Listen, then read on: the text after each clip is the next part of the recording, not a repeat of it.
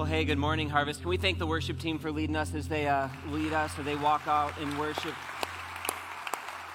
Heart is just so blessed by our time in worship together. Do me a favor, if you have your Bibles, can you open them up to Joshua 14? We're going to be in Joshua 14 this morning, and I just want to give you a reminder again. If you don't have a Bible, just raise your hand. We have people coming down the aisles right now who'd love to give you a copy of God's Word. If you don't own a Bible, keep that. We're going to be in Joshua 14, but just a reminder that tonight our church is hosting worship on the waterfront, and I'm super pumped about that. Who else is excited about that? Come on. Okay. We're expecting it to be very, very full down there. The weather is supposed to be beautiful. I just checked on my phone. It's like 76 and partly cloudy. It's going to be a perfect night to worship. So if you are planning on coming, can you just get there early? That would be my encouragement to you. Just show up early. And I think the thing starts at 7, so you're going to want to get there about 6:15, I would say, to ensure that you've got some seats. So just remember that. And this is kind of a special weekend for us. This is what we call an all-in weekend. And if you've been a part of our church for the last couple of years, you know that about every 3 or 4 times a year, we will take a break and pause and say, all right, let's talk about something that's really important to us as a church. And this is a weekend where we kind of refocus and say, all right, what's our identity? What are we going after? What do we want to be? And the topic that I want to talk about today is, church, we need to be a church that is characterized by expectancy. Okay, we need to be a people that when we come to church and then also in our lives, that we are expectant that God is going to show up, that he's going to reveal himself to us, and that he is going to move in our life in a powerful way. The last thing I would ever want us to be is a people who get really comfortable going through the motions, and we go to church just because we're good church people, and this is what good church people do, but we have lost a wonder and an expectancy that God is alive, that he's powerful, that he's present with us, and that he's not done working. Amen? We need to be a church that is expectant.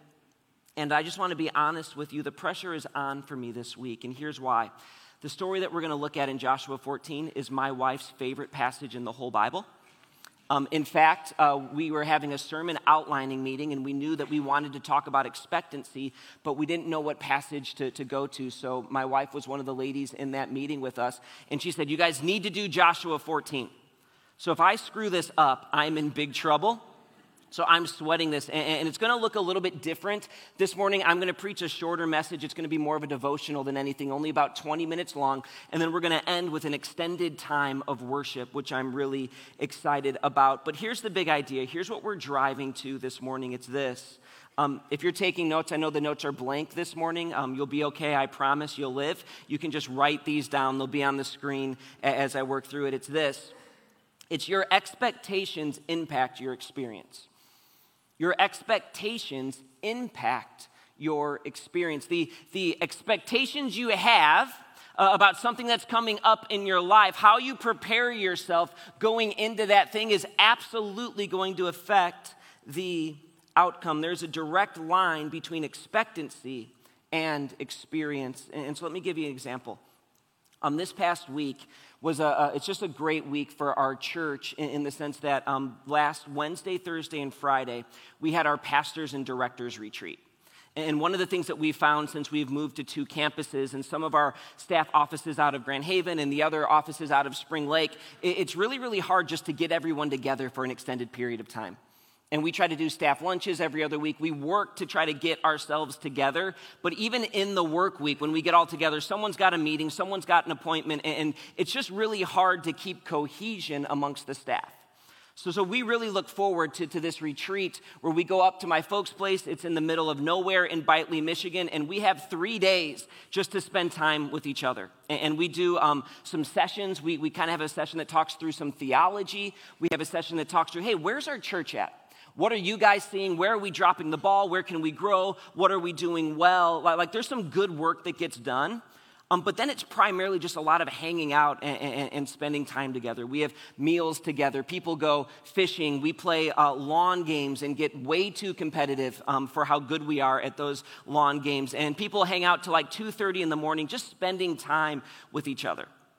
Okay, so if I go into last week and my expectation for this week is wow, this is going to be amazing. And I love the people that I get to work with, and God's been so good to give us a team that loves each other and loves the Lord, and I can't wait to spend time with these people, and I'm so excited, right? My experience of that week is going to be different than if I come with the mentality, man, I've still got a sermon to write, and people are driving me crazy right now, and I'm tired, and I don't really want to be around anyone, right? If my expectations are this is going to be a draining thing, it's going to impact my experience. But if my expectations are like, wow, this is a blessing from the Lord, this is going to be awesome, the experience is going to look much different. So let me ask you a question. Do we as followers of Jesus Christ live life with the expectation that God is going to work and do great things both in us and through us? Do you have that expectation of your life?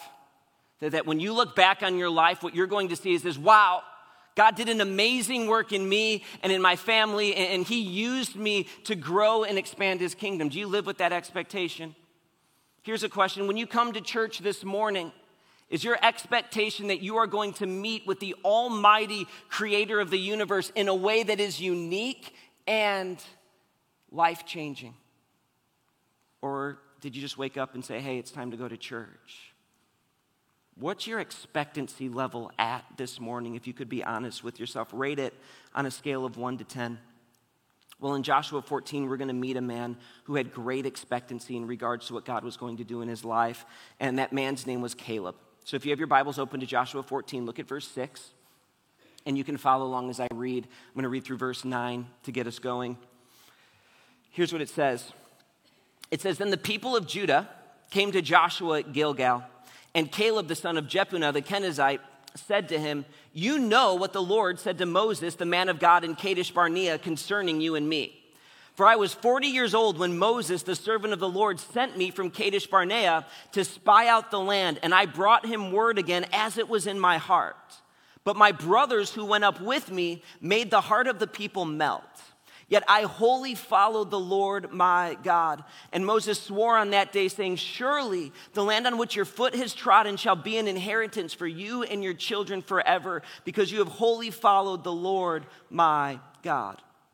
Okay, so a little bit of background here. Some of you may know who Caleb was, some of you may not. You need to remember Moses was the man that God called to lead his people out of slavery in Egypt to the promised land.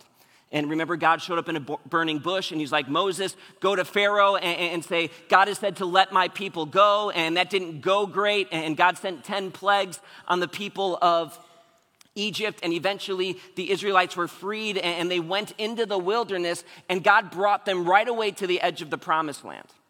And Moses sent 12 spies to go and scout out the promised land. And 10 of the spies came back, and here's what they said. They said, the land is amazing. It's more than we could have ever dreamed. It is flowing with milk and honey. But here's the problem. If we go into that land, we're going to get destroyed.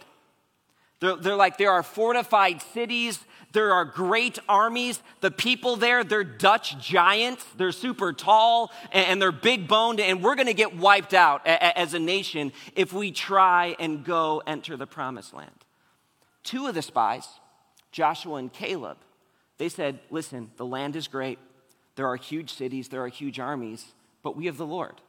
And if God is with us, who can be against us? God promised us this land. Let's go take it. This isn't hard. Well, the people sided with the 10 that were afraid. And they rebelled against Moses. So what God said is, it's fine. You don't want to go into the promised land. You don't have to. But you're going to spend the rest of your lives, the next 40 years, wandering around in the wilderness till this generation goes away, and it's going to be your children that inherit the promised land. But God also made a promise to both Joshua and Caleb. Because you were faithful, because you trusted me, I'm going to preserve you, I'm going to keep you alive, and you will enter the promised land with this next generation. Okay, so what's happening here is Caleb saying, hey, Joshua, remember what God promised us? Moses said that the Lord told him that this certain piece of land was going to be mine and my family's for generations to come. And he's saying, I want to go take that land right now. And the first thing we see in this text is this. It's that the foundation of our expectancy is God's promises. The foundation of our expectancy is God's promises. The reason that you and I should come to church with an expectation that God's going to do something in our hearts is because God has made promises that he will. Caleb is remembering the promises God made him, and he has every expectation that God will keep those promises. The same thing is true of us, church. You know that God has made us real promises about what happens when we gather together? Here's a promise. It's that when we come together, we experience God's presence in a significant way. Matthew 18:20 says, "For where 2 or 3 are gathered in my name, there I am among them." So when we gather together in the name of Jesus, meaning that we have come with a specific purpose to say we are followers of Jesus, we love Jesus, we want to worship him, we want to follow him with our lives, it says he is with us. That Jesus Christ, through his Spirit, is in this room with us right now. Do you know that, church? Isn't that amazing? Here's another promise, James 4:8. Draw near to God and he will draw near to you. That when we come and say, God, I want more of you, I want more of your presence, I want more of your power in my life. God, I need you, I need your help, I need your wisdom. That God doesn't stiff arm us in that moment. That God's never like, nah, I'm busy, I'm doing other things, but he always leans in and draws near to us, is close with us. Here's a psalm that I love. This is so amazing. It says this, Psalm 63, "O God, you are my God, earnestly I seek you. My soul thirsts for you, and my flesh faints for you, as in a dry and weary land where there is no water." Look at verse 2.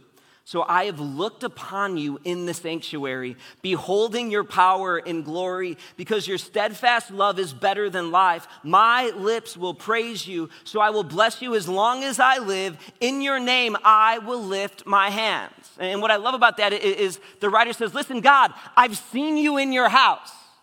That when I've come to your house to worship your name, I have seen your power and your glory.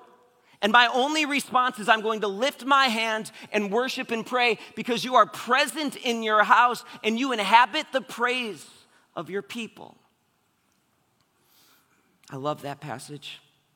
Listen, my favorite comment that people make about our church, it's not, oh man, what a cool building, or the preaching's great, or I love the worship. The thing that I love to hear most is when people come who are visiting or are new and they say, listen, when I was here, I just felt God's presence was in this place. His Spirit was moving. You could feel the presence of God. And I'm like, you know why that is? It's because he is here, because he promised that he would be. God promises us when we gather together, he's here in a way that's unique, that's not the same as when you're by yourself in your car. Here's another promise. God promises that his word will change us.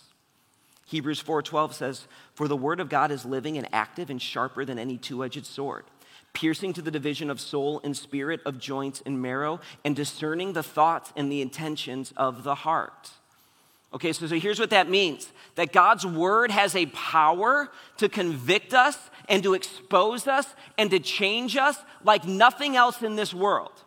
That God's word is different and unique than any podcast you'll ever listen to, than any Netflix show you'll ever binge watch, than any album you'll ever listen to. That God's word has an ability that rather than us reading it, it can actually read our heart. That it can get to the division of joint and marrow inside of us. And so what that means is that when we come to church, that God wants to speak to us. Did you have the expectation this morning that God wanted to speak to you directly?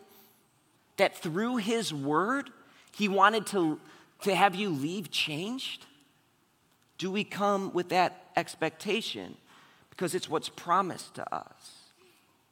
God has made specific promises to us, and we need to live with the expectation that he's going to be faithful to that. Here's the next thing we see this morning, is that expectancy leads to action. Expectancy leads to action. Look at verse 10 with me.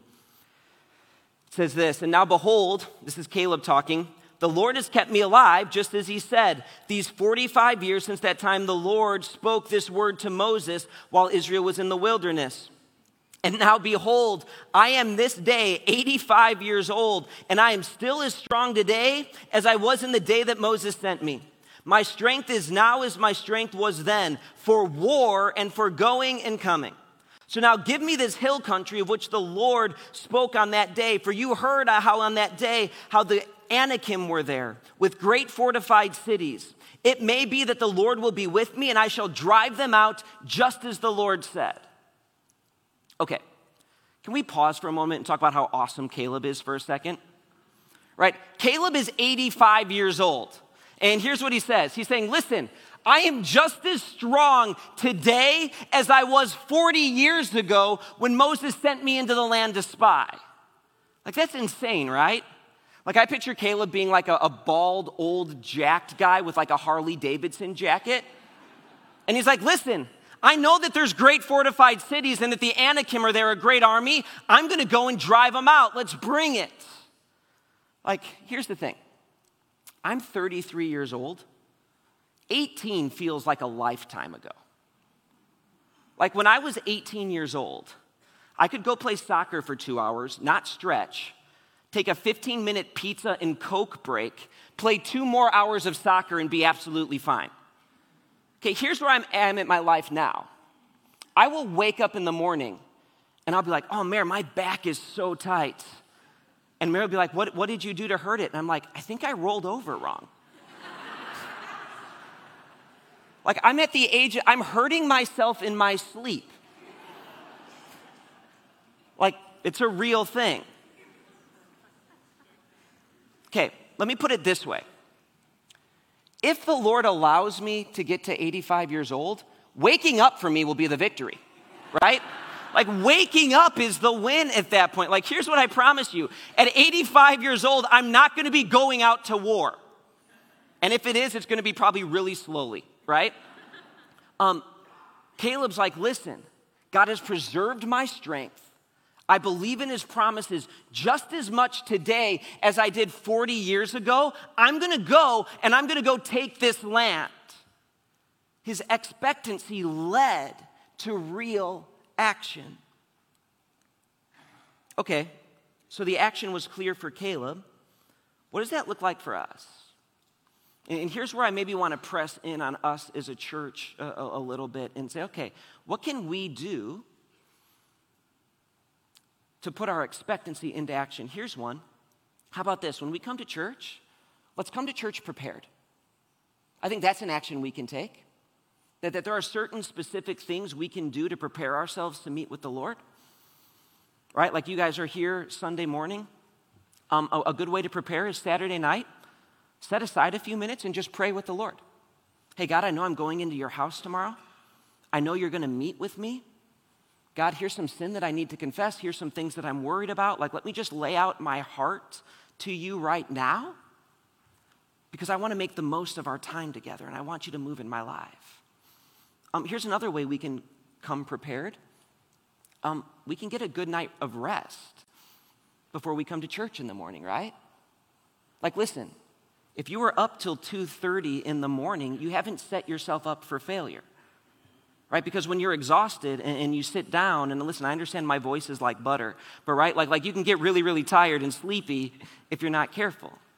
So part of what we can do, because we're expectant that God's word's going to change us, is we can come well rested. Here's one. We can get to church 10 minutes early, right? So our kids are put away. Our coffee and donut is eaten. We have our seats so that the second the first worship song begins, we're here and engaged and we're ready for what God has for us.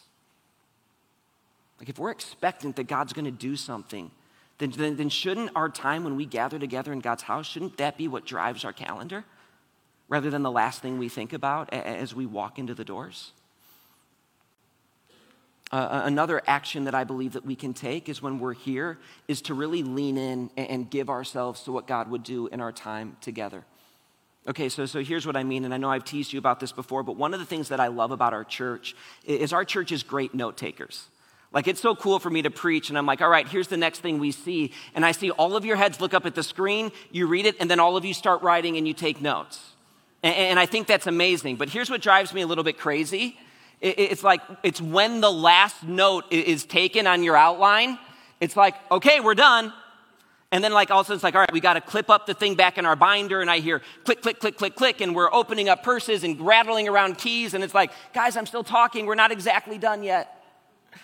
And sometimes as we close, I'm driving exactly to what the Lord would lay on our heart. So here's what I think I'm going to do. I'm just going to have fake outlines from now on.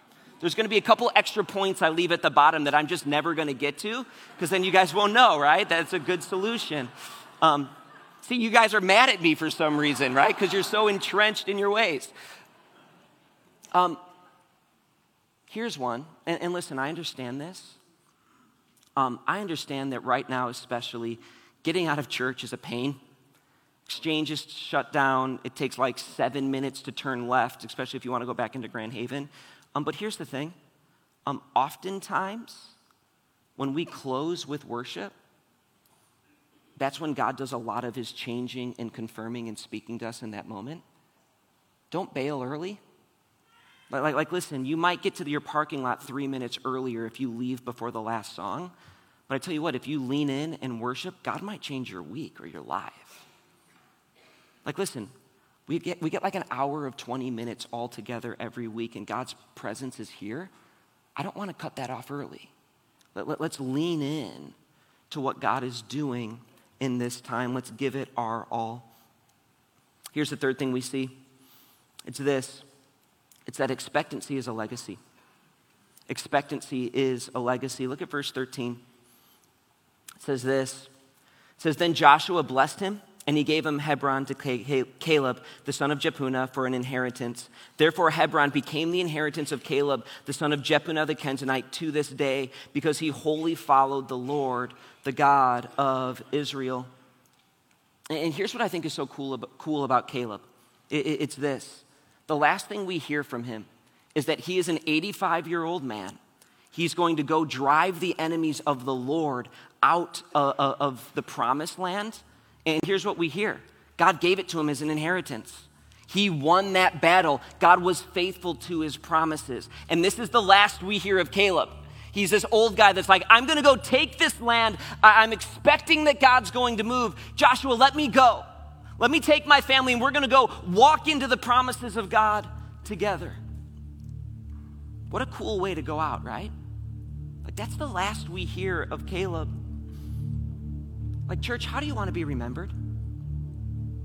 Like, I was thinking this week, I was like, listen, if at my funeral, if the Lord grants me time, and I've got my kids there, and I've got my grandkids there, what do I want them to say about me? And I was like, man, wouldn't it be so cool if the number one thing they all said was, man, Cal lived his life with the expectation that God was going to show up and do great things. He believed that God was alive. He believed that Jesus saves.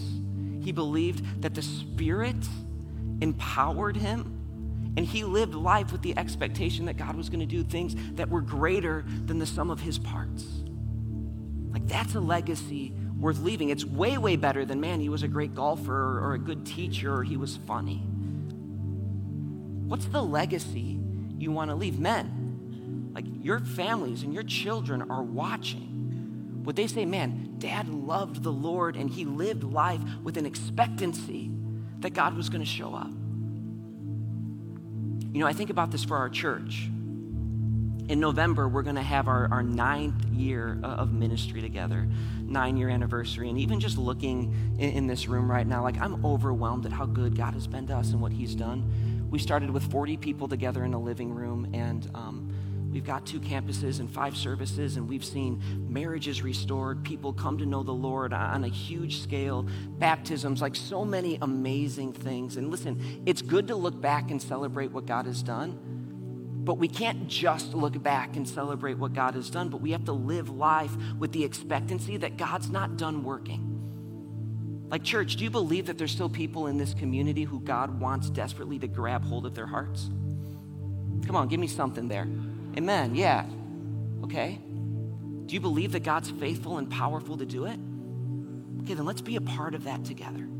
And we have to have the faith that our best years are ahead of us. And so here's what I want to do as we close. I'm just going to ask you to stand. And Al's going to lead us in a song right now. And what the message of the song is God, we've seen you move.